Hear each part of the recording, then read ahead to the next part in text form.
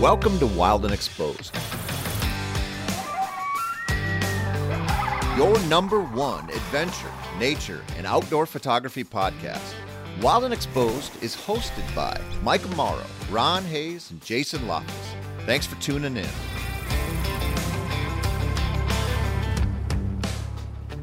Today we're sitting down with Brian Carnathan of thedigitalpicture.com, and this was kind of a fortuitous meeting, right? We were sitting in Alaska. Well, I was in Alaska. You showed up with a mutual friend of ours, Dave Wood, and I found out what you did, and I thought you'd be a really interesting guest on the podcast. So here we are, and we're just going to sit down and talk about a little bit about what you do. I found it really interesting. And I didn't want to learn too much about it because I wanted to talk about it on the podcast. So in a nutshell, actually, before we do that, what's been the coolest thing that you've experienced in Alaska on this particular trip? It has to be photographing a huge bull moose from close distance. Did you ever think you would be able to get at that distance from that type of a bull moose? Did you think that it was possible? No, I figured it would kill me if I got that close, so that was exciting. And I haven't been able to review the pictures too closely, but I think that I got some good ones. They should be worth the trip for sure. How did Dave set this trip up? Did he oversell it or undersell it? I met Dave on a workshop I was running last year in Colorado, Rocky Mountain National Park, and he invited me up. The time was overlapping when I would be in Rocky Mountain National Park this year, and he kept urging me, and then he invited me to join him in Denali. He had pulled a road lottery permit, and so that was all it took to change my flight from Colorado to home to Colorado to Anchorage. And so we had a great time experiencing that park, and then back to Anchorage, chasing the moose around in the mountains local to here. And so I would say it was more work than I expected, but I think the rewards were there. It was definitely worth coming. I'd do it again. It definitely separates the serious photographers from the casual drive around, pull a lens out of your car and shoot a picture of an elk photographer, right? We figure we did somewhere in the 20 to 25 mile range in the last 2 days. Right. So we're dragging a little bit. You said Dave had a Denali road permit, which is pretty cool, right? Absolutely. So for your highlight to be a moose picture taken around Anchorage over that trip into Denali, you must not have seen too much wildlife, but it's still spectacular. No matter how you look at it, going into Denali, not on a bus, driving in a car is pretty cool. We drove approximately 250 miles on the 90-plus mile road, so we got the most out of that opportunity, and Denali was plainly visible all day and was definitely catching our eye. Every few miles we had a new foreground to work with, and so both were great. I have done Denali before, so it wasn't as new as the moose were, and perhaps not as dangerous. So have you seen the mountain before? Yes. Oh, okay. Because it's always... You always see the base of it, but to see the right. top is... And to see it from Wonder Lake is... I have a hard time explaining to people, even when you show them a picture, there's just like, it's so hard to encapsulate how big it actually is until you're right there. Yes, Wonder Lake is awesome. It was glass this week too. Oh, was it? Yes. So that's pretty cool. Yes. But wildlife, it was kind of... We saw most of the big animals. However, most were very far away. I don't care when you go. You have days where it's really good, and you have days where it's just that way. I think my favorite wildlife photos from that part of the trip will be the environmental portraits where you have a bear or a moose in the distant foreground with the big mountains behind it, the snow-capped mountains. Right. And so we got a couple of those that will be nice. So I guess you run this website, which we're going to talk about at length in a little bit, but your favorite thing to photograph is wildlife, or do you do other stuff? I would say wildlife, landscape, and sports are my favorite, perhaps because of the challenges involved with them, or what I perceive as being challenging, and the reward for making it all work, or for everything all working together. So those are my preferences, but I do all genres. commercial portraits, etc. And as you said, we'll get into it, but often it depends on the gear I'm evaluating. If it's a portrait lens, I will usually try to find some portraits to shoot with it. Or I think a lot of people that are out photographing or that are photographers, generally photograph everything. At least you start out that way, and then you slowly hone into what you like. So sports, wildlife, and landscapes. Wildlife and sports, in my mind, are super similar because you don't know. You can't predict it, and it doesn't happen again. You have to get it. And I tell people all the time that I became a better sports photographer by starting out in wildlife because you just have to capture that moment. You can't tell that moose, hey, that was a really awesome pose, and I missed it. Can you do that again? You kind of have to be Johnny on the spot. You have to be ready. You have to have all your settings. You have to have, you have to know your camera inside and out so you can make any quick adjustments and still get that split second of peak action. Right. I feel like I can photograph any sport, even if I don't know the sport. You have to know something, which helps with wildlife too, right? You have to know a little bit about what you're shooting, but it's all about just capturing that moment. And if you can determine what that moment is and you can predict it and you can be Johnny on the spot, oftentimes you're successful. And I think it made me so much better at shooting sports starting out with wildlife. I'm sure it did. All right. So that's Alaska. That's Denali. That's pretty cool little experience. And you've been here, 5 days, 4 days, 6 days? Came in on Saturday. So, and today's Friday? Yep. So that's a pretty good little trip. You got a lot done. Yes. And you were in Rocky before that. I was in Rocky for 9 days, I think. So you've been away from home for a while. Yes. Wow. That's kind of fun, though. It was a great trip. It was a great experience. And it's time to get home because I have a lot of work to do now. Speaking of work, let's get into your website. And this is a website that you own, right? And you started. Correct.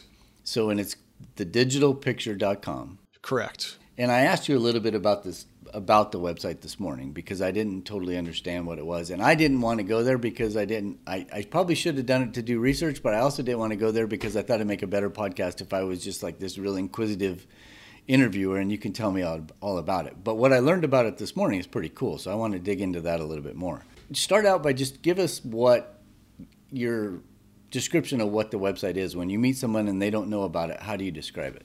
We review camera gear as the simple phrase, but our goal is to help people get better pictures by choosing the right gear for their needs.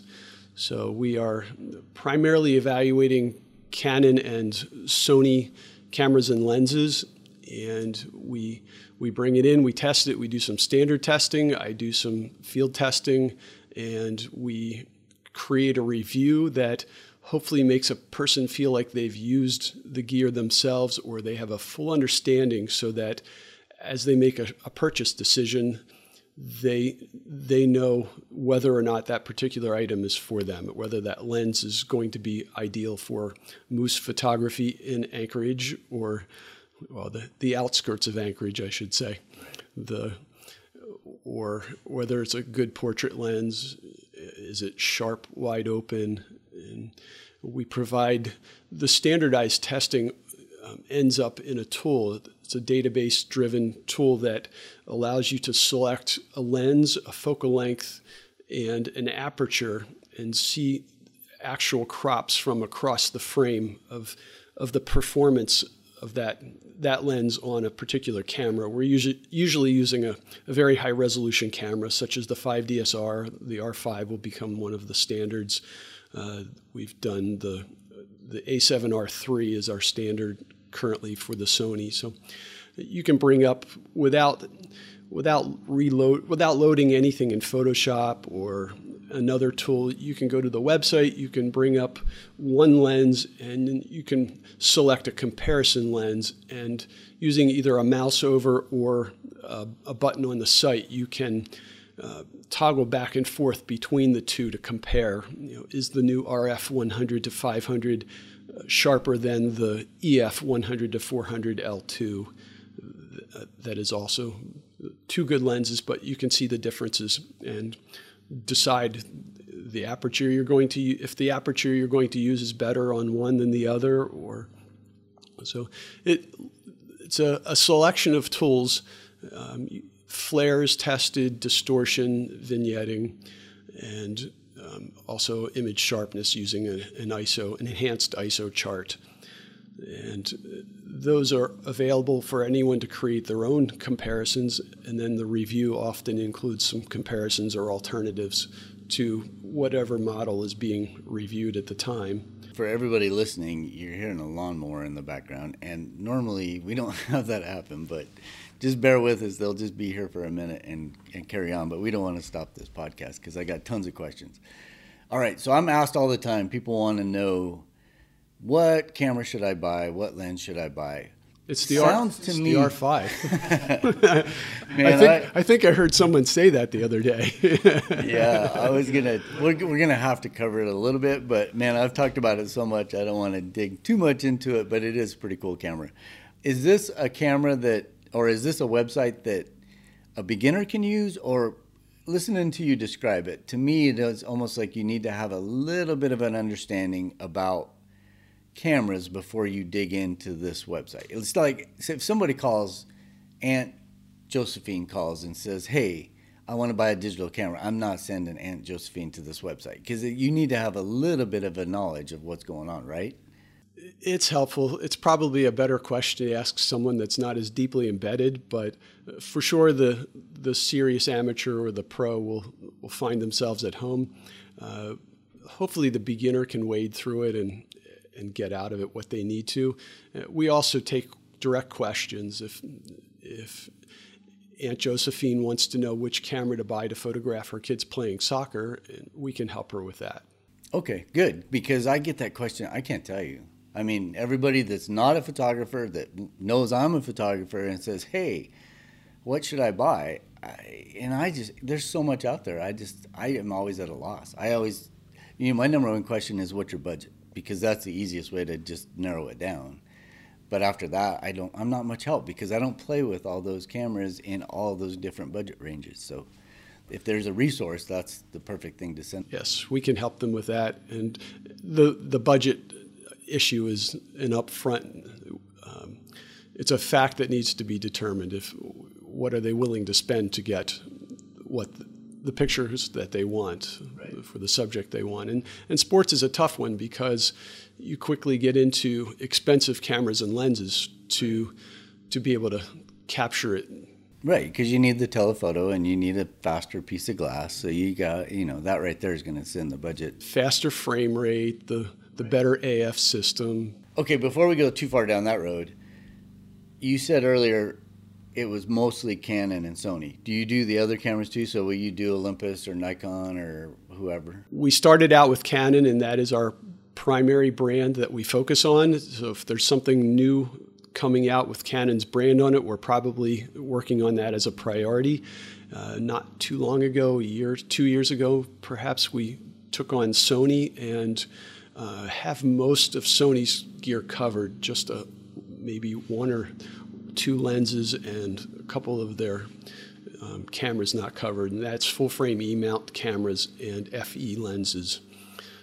So we have a lot of test results up for Nikon lenses, and I didn't mention before, but we have standard product images on the site. They're taken at the same distance and same angles, and reduced in size to by the same amount. So you can display one lens and two other lenses beside it to visually see how they look different, how the size varies. But getting back to that, the Nikon, we've got a lot of standard test results up. Only a few cameras have full reviews for them. The D850, the Z7, and the Z6 have full reviews. And those are going to be the ones for the serious amateur or the pro. That's what they're going to use anyway. So it's going to work. Very good cameras. I used, I believe it was 2 years ago, I used Nikon for most of the year shooting wildlife. Last year I shot it with Sony, and this year it's with Canon. Oh, so that's cool. To familiarize myself with the systems and be able to compare back and forth and to understand it all. Well, and I tell people all the time, years ago I would definitely choose a camera brand based off of what it could do. Now, I think you could pick up a Sony, you could pick up a Canon, you could pick up a Nikon, and I think you're going to be happy with no matter what.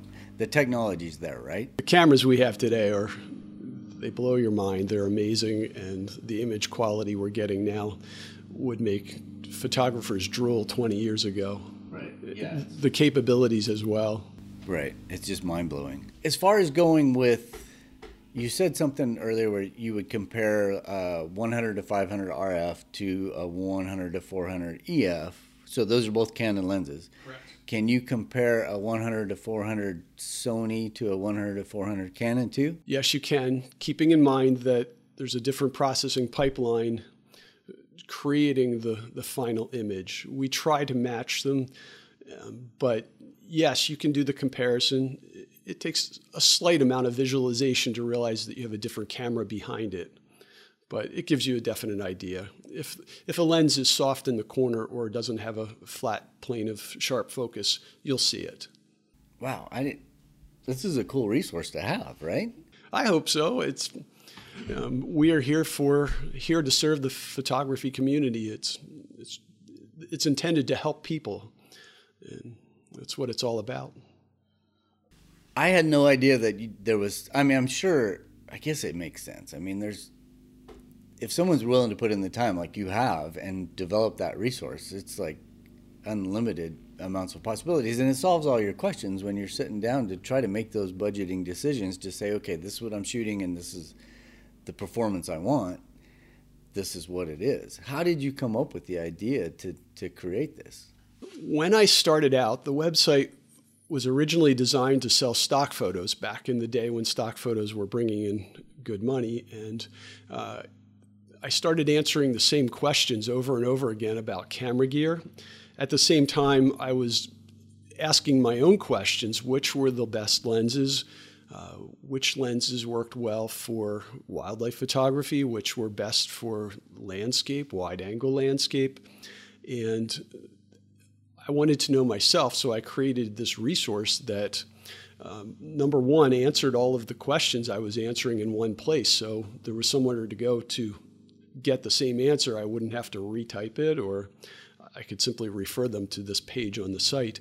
And at the same time, I developed the standard testing for lenses and cameras, really, so that I could compare and decide which I wanted, or 2 months later, I may forget how a lens performed and I need to go back and check. So this resource, it was developed so that it worked well for me, but could also work well for others. And being a shared resource, and the internet made that easy.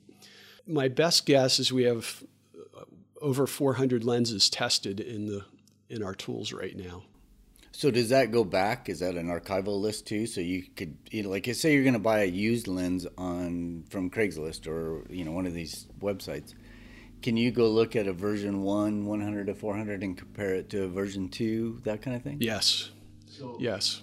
So it's like a huge, it's good for no matter what you're going to buy, it's going to work. As long as you don't go back beyond where I started. But most of the EF series lenses are there on the Canon side. There are a couple of the very old ones that aren't there. I don't think we have a 50F10 tested. Right. But that's such a specialty. There's not many people buying that. And we do test with extenders and teleconverters also. Really? So if you want to see how the new RF 100 to 500 works with a 1.4x behind it or the 2x behind it, we can show you that. Is that a RF? This shows you how much I know about the RF stuff. Is that a RF? You can't use an EF extender, or can you? You cannot use an EF extender with an RF lens. So these are RF extenders. Really? Yes. And how do they perform? Because just so you know, I would never ever in my whole life have ever used a 2X, because I was always like, it just didn't ever give me the performance, and I'd rather get a good picture further away than get one that was like, I'm not that happy with it. But I was always a fan of the 1.4 extender. And then the 200 to 400 that has 1.4 built in, I love it. How do the new RF extenders perform both in the 1.4 and the 2X based off of your tests? We have one lens from Canon so far that one high quality lens to base all of our understanding on at this point. That's the RF 100 to 500. And based on that, the 1.4x is really good. You'll like it. There's a slight image quality degradation with it. The hit with the 2x is still high. You probably will be marginal. Those who are especially picky will be questionably happy with the results. It's a 2x, and it's probably as good as any I've used, but it's still a 2x. And I mostly use the lens without the teleconverter, but when I have to, the 1.4x is what I'll grab, unless I'm shooting like a solar eclipse or the moon, Sasquatch, yes, with the 2x. And I got creative recently. I put a 2x behind the 600 f4, the EF 600 f4, and then routed the center out of a Velo EF to RF adapter and put an RF 2x extender behind it. So it gave me a 2400 millimeter lens, two 2x teleconverters behind it. And how'd that work? Not very well. It was a good experiment. The R5 focused amazingly well with it. The image quality was marginal at best. Right. So we were talking with Charles Glatzer. He's an explorer, Canon Explorer of Light. He's probably, I didn't ask him, but I would assume he's had these cameras ahead of schedule just to play with them before that went out to the masses. And he was talking about getting one of these adapters. So I'm a big fan of the adapters that have the drop-in neutral density because I shoot so much video, I want the neutral density. He was using that same thing, and he was like, well, why do I need to have a clear filter? Why can't I just put a cap on it just to cover up the hole and shoot without it? Apparently that, whatever it is, millimeter of glass that's in there factors into the whole configuration. So he wasn't getting totally sharp. You have to have a filter in there. So I guess my whole point is if you're routering out or modifying an extender and putting to it, it's probably just not all lining up correctly, right? Part of it? That is possible. And you are right. The clear filter in the drop-in filter adapter is part of the optical formula. The drop-in filter adapter is slightly longer than the standard adapter. So you're going to want to, I don't know, I guess it's a cost thing, right? And it's if you're going to shoot video, you're going to want ND. If you don't shoot video, then you don't need the ND. You just use a straight-up adapter. And what's the cost difference? I think the drop-in filter adapter is $400, $399, and the regular adapter is $99. So if you're just a still person, then you just need the regular adapter. Really, the biggest drawback to the drop-in filter adapter is that you can't use the RF lenses on it. Right. Yeah, because I was kind of bummed out. I have no desire to go buy an RF lens now. The way I got around it before, so let's say I was shooting, and we beat this dead horse all the time, but I'll say it one more time. When I was using the 1DX Mark II, or I was using a 5D or whatever, any of those, I would use my 200 to 400 and I had the drop-ins, which is awesome because then I can throw a neutral density in there or go back to clear, and I'm not messing with the matte box on the front of my lens, or I'm not messing with filters on the front. So it was pretty convenient. Now with this new system, I don't want an RF lens because I like being able to drop in the filters and not mess with the screw-on filter on the end. So for me, it's like, I don't really, until they come out with an RF lens that is similar to a 200 to 400 or a 500-4 or a 600-4 or 400-2.8, whatever it is, I don't see myself going to the RF. Now, I do have a wide-angle RF, and I really like it. So, and I guess if you don't need ND, then you're fine. Which, like this morning when we were all out shooting, I just used, the light was such where I could get to the settings that I needed to shoot quality video. You mean it was dim? Yeah, it was dim. I'm actually, everybody looks at me and they're like, you're a nut job. Because I want that dim, I want that nasty, low light, because it works great for video. But anybody shooting stills is like, no, I want the shutter speed. I want this. I just want this stuff. So, well, that is so awesome to know that you can compare all that stuff right on that site and be able to pull out all that information with just clicking around.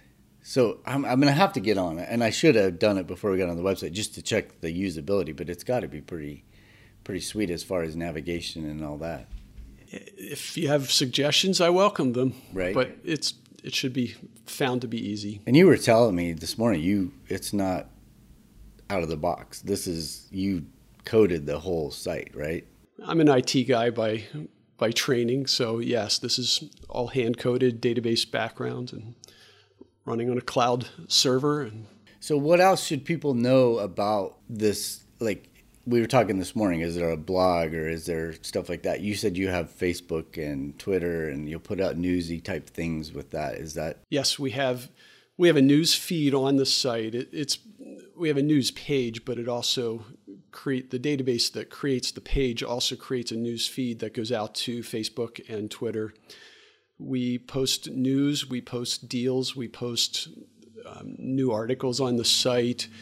We let people know when pre-orders are available or when something hard to get is in stock. We, of course, post reviews and let people know when those are available. We let people know when major lens test results are available online. So following our news page on the site itself, if someone wants to utilize the RSS feed, that is available, and Facebook and Twitter. How do you find out about all these deals? Are you just constantly having to peruse all this stuff out there, or do you find that these retailers are like I can't imagine they're calling you and saying, hey, we're going to have this deal? Well, the retailers want airtime. They want to be highlighted. Yes. They welcome anything we can share, but I filter through their deals and cherry pick the ones that I think are special. They just seem to drop in my lap sometimes. What's a good example of that someone would be? I mean, I guess the R5 would have been, right? Because it was a pre-order. It was, there's no deals on it, of course, but it was more of an availability thing. Right. Did you do stuff with that too? Canon had announced when the announcement was going to be, and leading into that, we did have some links available to the retailers. The pre-orders weren't available yet, but I was recommending that people pre-order immediately and ask questions later because I foresaw this camera being, the R5 and R6 being hard to get. Right.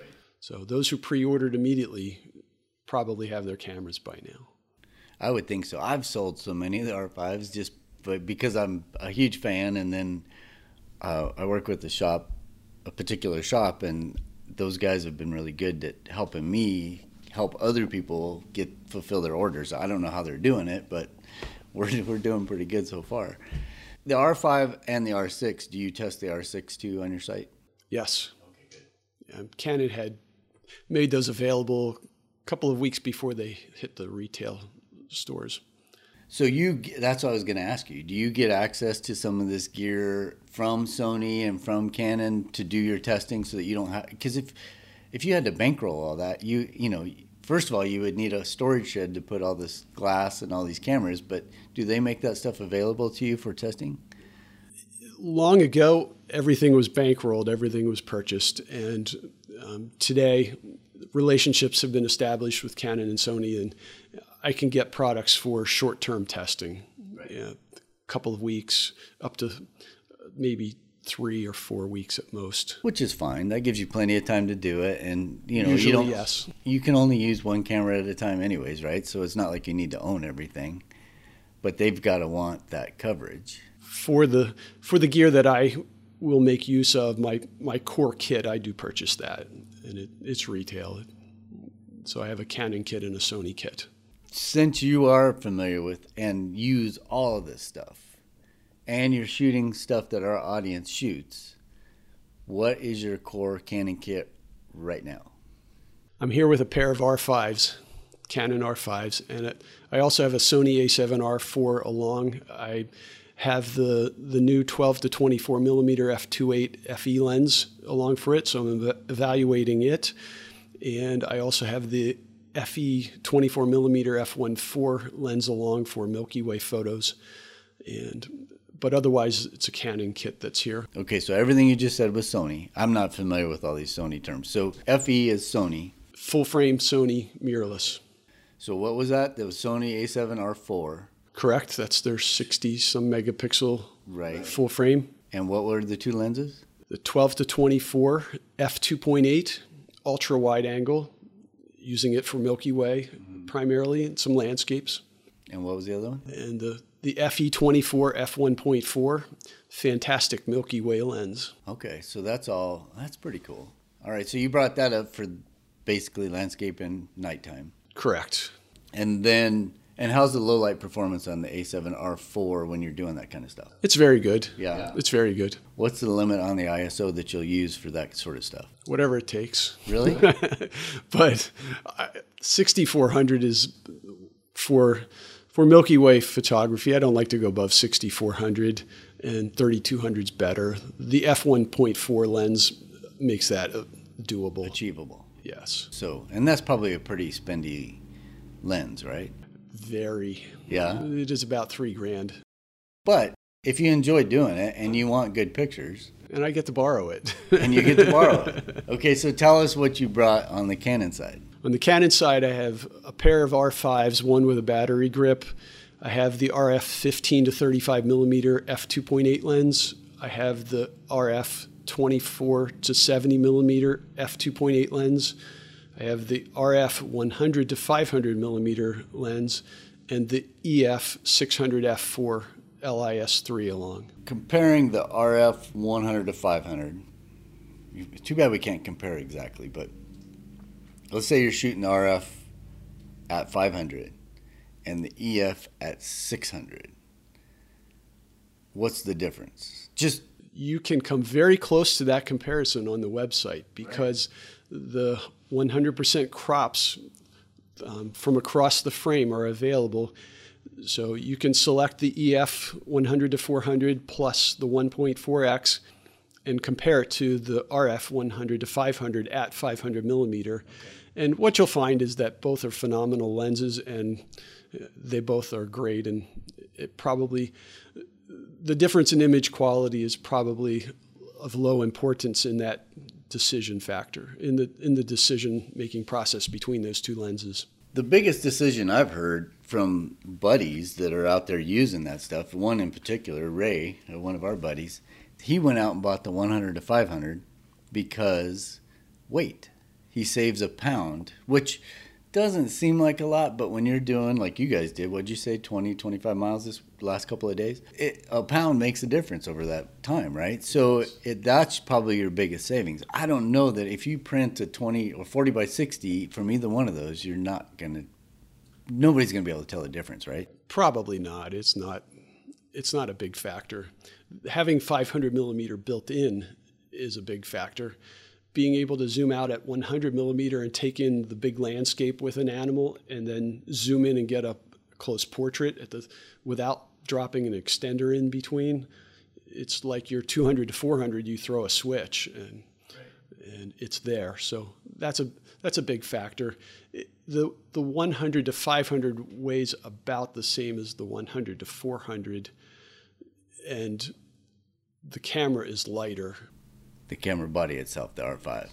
Well, I'm having travel brain now. I'd have to check the weights to make sure that statement was correct. Well, it's not that big a deal. But it did seem, I think my buddy was using, or Ray was using a 5D Mark IV and a 100 to 400, and now he's got the R5 100 to 500, and it was a pound lighter. He said, I don't know for a fact. That is about right. I posted a short article to the website recently showing a picture of the 5DSR on the 100 to 400 beside an R5 on the 100 to 500, and they're about the same length. The R5 viewfinder stands out a bit more, which is actually an advantage when you're using it. It gives you more nose clearance, but the overall length is almost identical to the back of the camera. Plus you have the extra 100 millimeter built in. So we also, I didn't mention it, but we have all of the camera and lens specifications on the site. So you can pull up two models and scroll down through comparing the various specifications. And we do a lot of measurements on the lenses. We weigh it, we put a calipers on it and take the dimensions. We test minimum focus distance. We also give you the distance to our test chart our test chart is a specific size, and we fine-tune the distance that a focal length is being tested very carefully, and then we use a laser to measure the distance that it is at. So we can compare one 500 millimeter lens to another and get an idea of whether it's really that focal length, or maybe one is slightly shorter, such as you'll find in a zoom lens occasionally. Really? So you might have like a 490 and not a 500? Perhaps. Really? Huh. Well, and I guess it doesn't. I mean, you're not comparing. I mean, most people don't care, right? Long is long. Long is long, right? I love the photography. I love shooting wildlife, and ultimately it's all about the image. But I do find myself becoming a gear nerd at times. And it sounds like your job is pretty freaking cool. Like to be able to get this gear in and do all those tests and look at all the specs. And you pretty much, and now that I have your card, I have your personal phone number. So you're going to be hearing from me a lot. I'll be, you know, rather than having to do the research myself, I'll just call you and say, hey, what do you think about this? That, it seems like a pretty fun thing. Is it? I'm sure you go through parts of the year where it's just crazy, right? Where you can't get it all done. Absolutely right. When I'm traveling, like right now, I've got a backlog and I feel bad. I feel like I'm letting people down because I'm not at the computer for 8-10 hours a day and keeping up on things. But the in the field work is really important. It keeps me sharp. It helps me experience what someone else would be experiencing, so I can be educated and talk. Right. So I can relate very well to someone who's doing something similar, and I love everything I do. I especially love helping people. That it takes me 60 to 80 hours a week to do this is the only downside, really. And I think it's important to be out there doing it too, because you can be this gear nut and you can be this person that encapsulates all this information into one place and makes a huge resource. But if you're not out there doing what we do and experiencing what we experience, I mean, I think that adds a whole nother flavor that is very helpful. And you being able to do that's pretty cool. Yeah. So you look at relevance. There are a lot of things you can evaluate a lens for, but they're not necessarily relevant in the field and in the uses that the lens is designed for. All right. What else? Is there anything else about the website? Because I got a couple other questions off of things, and maybe it's all done through your website too. We'll find out. But is there anything else specific to the website that you think people should know? Because everybody's got to go check this out. It'll be my resource now, my go-to for when I want to compare this stuff. Because I buy stuff all the time where, you know, for a particular job, and you always have those questions where, is this going to do it, or is that sharp enough, or is it really sharp at 400, or is it really sharp at the wide spot at 5.6, or is it more like f8? Or yes, and the tools will show you that very clearly. And anything else, use our links to make your purchases. That is how we are supported. We are not supported by the manufacturers other than getting questions answered or temporary loaner gear here and there. The manufacturers are not involved. It's all independent. Cool. So we can just drive traffic that way. Or drive traffic to your website, and hopefully they drive traffic to... Absolutely. It costs no extra to buy it through us, through the retailers that we represent, and they are very trusted retailers. You said earlier you do workshops too. I do some, not a lot, but a few a year. Yeah. 3, 4. And how do people find out about those? Through my news page. Okay. Where they can request to be on my mailing list. I have a small insiders mailing list that I will let those people know ahead of time or give them first opportunity to join me. So it'd be awesome to be out on a workshop with you, because you're going to go to a cool location. Like you and Dave went to Rocky Mountain National Park last year. I don't know where all you were at this year, but I heard you talking to someone else this morning. You were talking about doing a boat trip for bears at some point. So I'm assuming that was a workshop. Maybe it wasn't. It didn't go through this fall, but that was going to be one, okay. Correct. I'll be in Acadia in October. I was there last year also. I've been in Shenandoah National Park chasing the whitetails a number of times, one of my favorite places. I think I overheard you talking to somebody too. you keep them pretty small too. It's not like you have 14 people going, right? Correct. I don't think I've had more than 3 join me. Okay. Maybe 4 at the most. I like to be able to fit in the same SUV. We don't have to keep vehicles together. I can pull over and everyone else can hop out and be getting their picture. We can talk, we can have camaraderie, we can share stories, and everyone learns. So yes, small groups.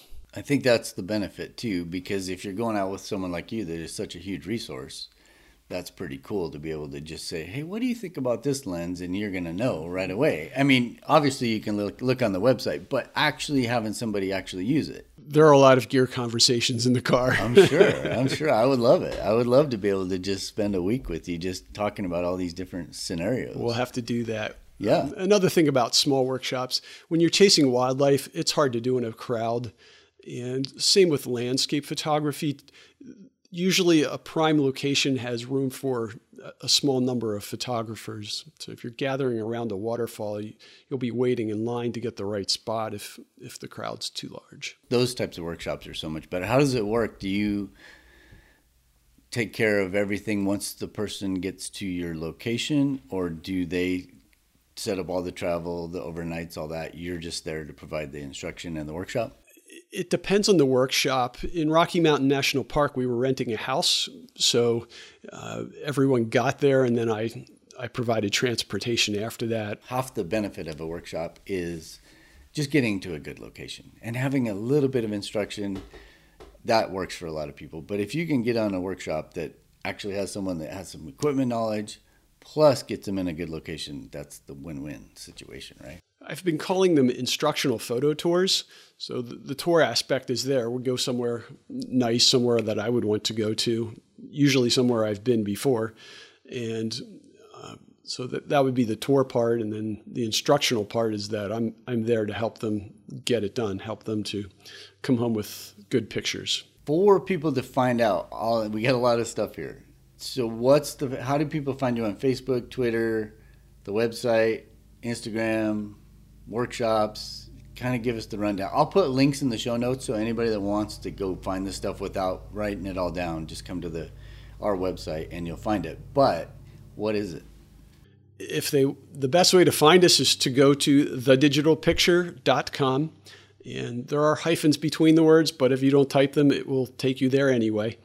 And we have links to our Facebook and Twitter accounts from there. They can look for me personally, Brian Carnathan, BryanCarnathan. I'm on Instagram, Flickr, Facebook. I can't think of any other links or anything that we want to put up there. What we'll do is we'll take some information from you or get some pictures from you, either from workshops or just so people can see on our site, just some real quick snapshots and stuff. But you'll definitely want to go to the website to actually really dig into what you got. That is where the heart of what we do is, yes. Well, thanks so much for coming on. I appreciate it. Thanks for having me, Michael. It's been great getting to know you. You've been listening to the Wild and Exposed podcast. If you haven't yet, please give us a rating and a review. And make sure you're subscribed so that you'll get every episode we produce as soon as we drop it. And as always, thanks for tuning in. We're gonna make it someday. Nothing's gonna get in our way. We will be the biggest band in time.